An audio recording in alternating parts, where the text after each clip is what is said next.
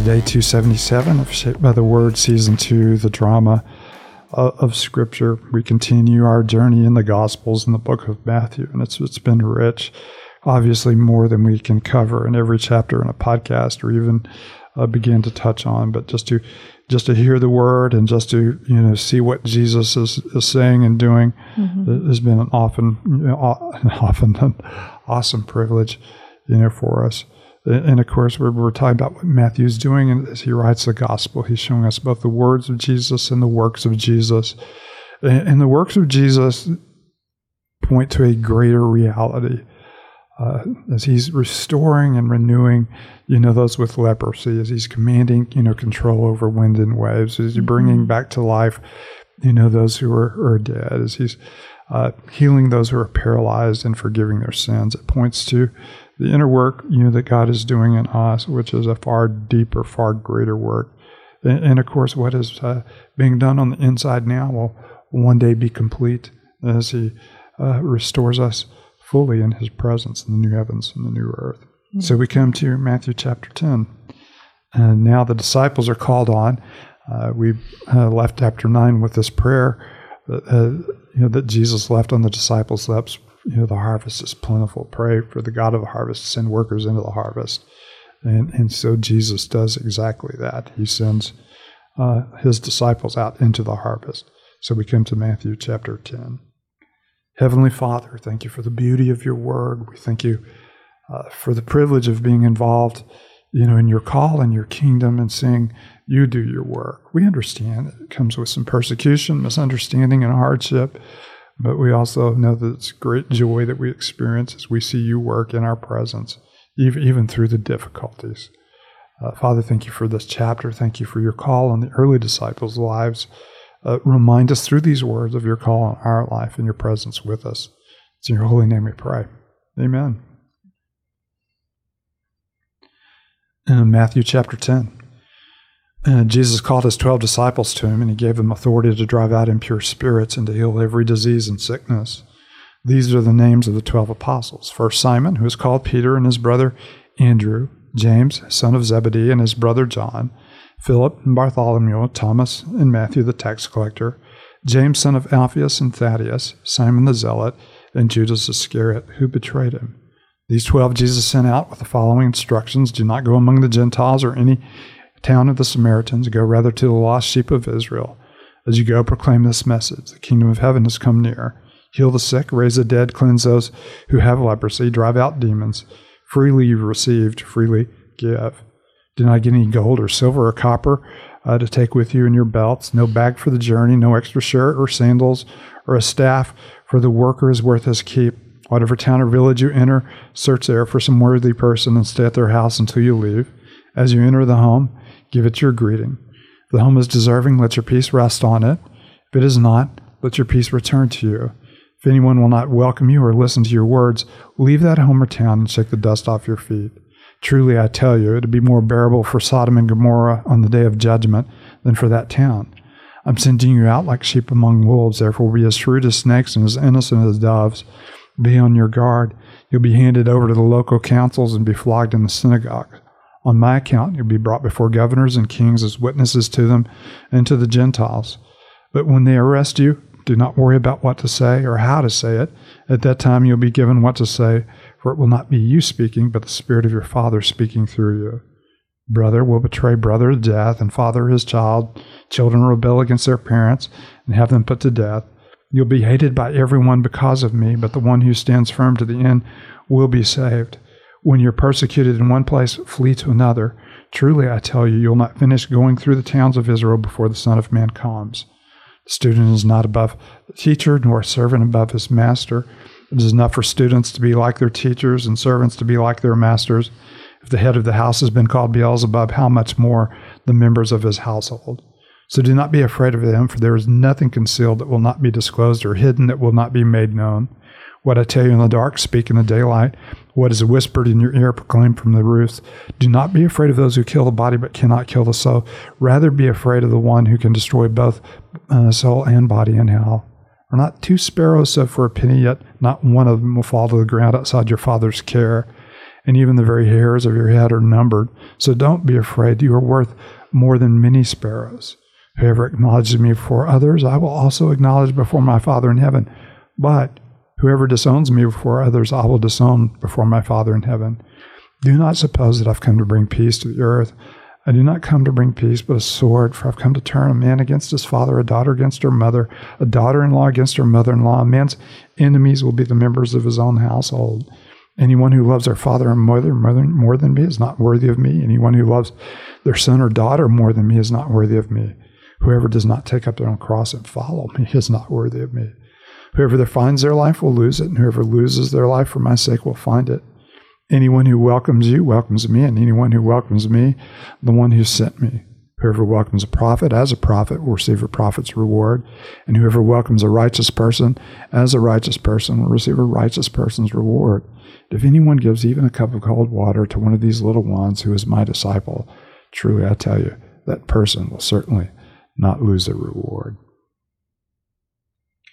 And Jesus does something here, that is very common to prophecy. He gives a near view and a far view of what it means to represent him in the kingdom. Of course, the near view is this immediate campaign of the 12 as they go out and proclaim the message and they heal. But the far view is when the message will be taken to the Gentiles, and when later these same disciples will go before kings and governors, in order to testify about him. And it also, kind of projects, to us and to us as we carry the gospel and some of the rewards and the benefits, that we'll face, we will face as well. So it's a nice section as we have the beginning of the disciples being sent out. And you have to love the way that Jesus prepares, Yes. prepares the disciples for the work that will one day be put, squarely in their lap. Again, It's not just a discussion group, in some comfortable sofa. No. In somebody's living room. They're actually out doing ministry and enjoying both the triumphs of the Spirit ministering through them and, of course, the disappointment of being rejected, by the people at the same time. This is one of those passages that makes me laugh. Towards the beginning, he sends them out following instructions, and they get to do some incredible things. They get to preach the kingdom of God is near. They get to heal the sick, raise the dead, cleanse those who have leprosy, drive out demons. They get to do these incredible things in these moments. And then all of a sudden Jesus says, and I'm sending you out as sheep among wolves. And you're like, wait a minute, that's not going to go well. I just want the first part. Yeah. But that is, the following Jesus. That's kind of this chapter 10 in a lot of ways encapsulates this. Is following Jesus will include those times of great promises and great success and thriving with Jesus, and times of great suffering and sorrow and hardship. In this passage chapter, we get hard words from Jesus, and you get comforting words. You get these moments where he'll say things like, it's going to be more bearable for this town, and you're thinking, well, what if we live in that town? What's going on here? And then he gets moments like, but whoever acknowledges me, I will acknowledge. Whoever disowns me, I will disown. Mm-hmm. You get great promise too, but great warnings. Yeah, and you're talking about the double edge of the gospel. Mm-hmm. It's a gospel of great comfort, but it's also a gospel that is very challenging. And obviously, if you're not receiving both the comfort of the gospel and the challenge of the gospel, you're probably not deeply connected to the gospel. So there's so many places every day that we should rest in the comfort of the gospel, but there's also places where we ought to hear, God calling us out of our comfort zone, to trust Him, in circumstances and situations we normally wouldn't trust Him. And of course, that's where we grow and where we come to know Him, as we do that. It's interesting to see that the divisiveness, obviously, of the gospel too in 35. For I've come to turn a man against father, daughter against mother, daughter-in-law against her mother-in-law. So that feels quite sad that if families are torn asunder. But then it's interesting in 36, a man's enemies will be the members of his own household. And unless I'm wrong, it's like one day there would even be the embracing of like Jewish and Gentile. They would all come together, and what would be an enemy is no longer an enemy because of the gospel. Am I reading too far into that? Who knows? That's an interesting thought. Well, it's just everything is what seems to be. What seems to. Obviously, the household here, that he's talking about, if you want to take it bigger, would be the household of Abraham. And of course, they're going to find that some of their own kinsmen, will be their enemies. And you are going to have, and we're told that there's two things that you don't bring up at the dinner table, either politics or religion. And Jesus is saying, forget politics altogether, but you must talk about me, and it will be divisive. Yeah. Because and he's warned us, on that all the way, from the beginning, when we have the Beatitudes, and they're just kind of warm and lovely, when we talk about, Beatitudes, and yet the very last one kind of caps it off. Blessed are you who are persecuted for my name's sake, for yours is the kingdom of God. So to be a part of the kingdom is to be a part of being misunderstood and even hated, because it is salt and light, and salt can sting, and light can, it can blind. I wonder in that quote where a man against his father, he's quoting Micah, and it's kind of talking about like just the terrible times that Israel's enduring and their misery and suffering. But verse 7, right after, so Micah 7:6, it's that quote, a son dishonors his father, a daughter rises up against her mother, a daughter-in-law against her mother-in-law, a man's enemies are the members of his own household. And verse 7 says, but as for me, I watch and hope for the Lord. I will wait for God, my Savior. My God will hear me. If it's not just this kind of echo to that passage and Jesus saying, I'm here, are you waiting? The Messiah has come. But that coming is not, in line with just our hopes and our expectations. There is indeed, the disruption that also comes in his coming. And Jesus said, you really don't have to worry about them for two reasons. Everything that they've said will be revealed. In other words, judgment is coming. God will judge them.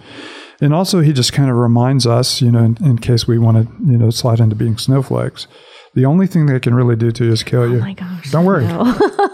All they can do. I mean, what is the worst they could do? They could kill you.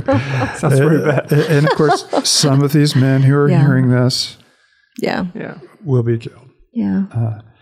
But it is a reminder of, that our momentary suffering and our eternal perspective in light of eternity, in his presence, in the fullness of his blessing, what pain, can this world offer us, or what rejection can this world offer us that will not be fully swallowed up, in the glory, of the living Christ. Yeah. Cindy, you mind closing us with a word of prayer? No, I don't mind. Father, we do thank you for the words of Christ, and sometimes they're, very hard words to hear, and yet we know, Father, that this is a life that you call your people to, and that you are with us in the midst of this life. And so, Father, we thank you for that. We thank you that you build us up and that you give us all that we need in this life for life and godliness. And we thank you for that. So we thank you for the challenging words. May we take these to heart. May we look to you, Father, and may you be all that we need. And it's in Christ's name. Amen.